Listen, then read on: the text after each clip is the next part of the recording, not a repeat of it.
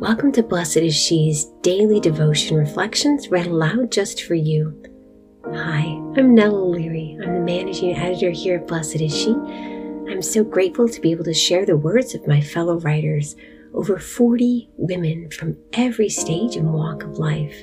We're so glad you're here in this sisterhood. We look forward to praying with you. June 26, 2021.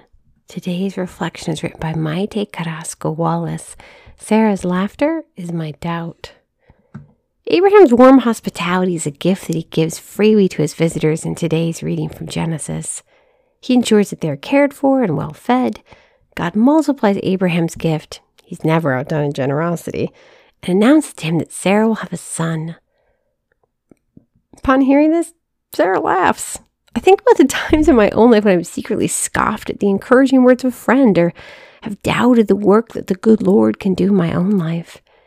Jesus has never given me a reason to doubt him. He died for my sins.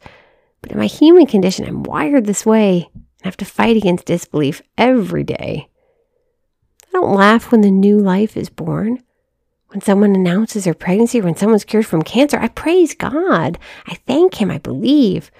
For myself, however, it's an entirely different story. Maybe you feel this way too. Maybe you're a cheerleader for other people, but not for yourself. It's almost like we close off the invitation for Jesus to do something great in our lives because we become jaded from our exposure to living in the world. We've become great cynics of the powerful work God can do in our lives, even though we ask him to do the extraordinary for us in prayer.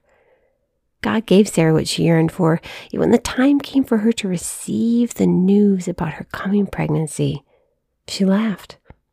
Is it too much to believe that God desires to work miraculous deeds in our everyday lives? Sister, nothing is too marvelous for the Lord. It may be for us, but it's not for him. And with his grace, he will work through us, with us, and in us. Let's learn from Sarah and believe in our disbelief. May we turn our laughter and doubt into great works of praise. May we be ready to receive the miracle God has ready for us in our own lives with open arms like Abraham. Amen. Lord Jesus, we thank you for this day and for this sisterhood. Help us to open up and receive the gifts you want to give us. We ask this in your holy and precious name. Amen. Thank you for listening. You can subscribe to receive our devotions via email at blessedshe.net/subscribe. God bless you.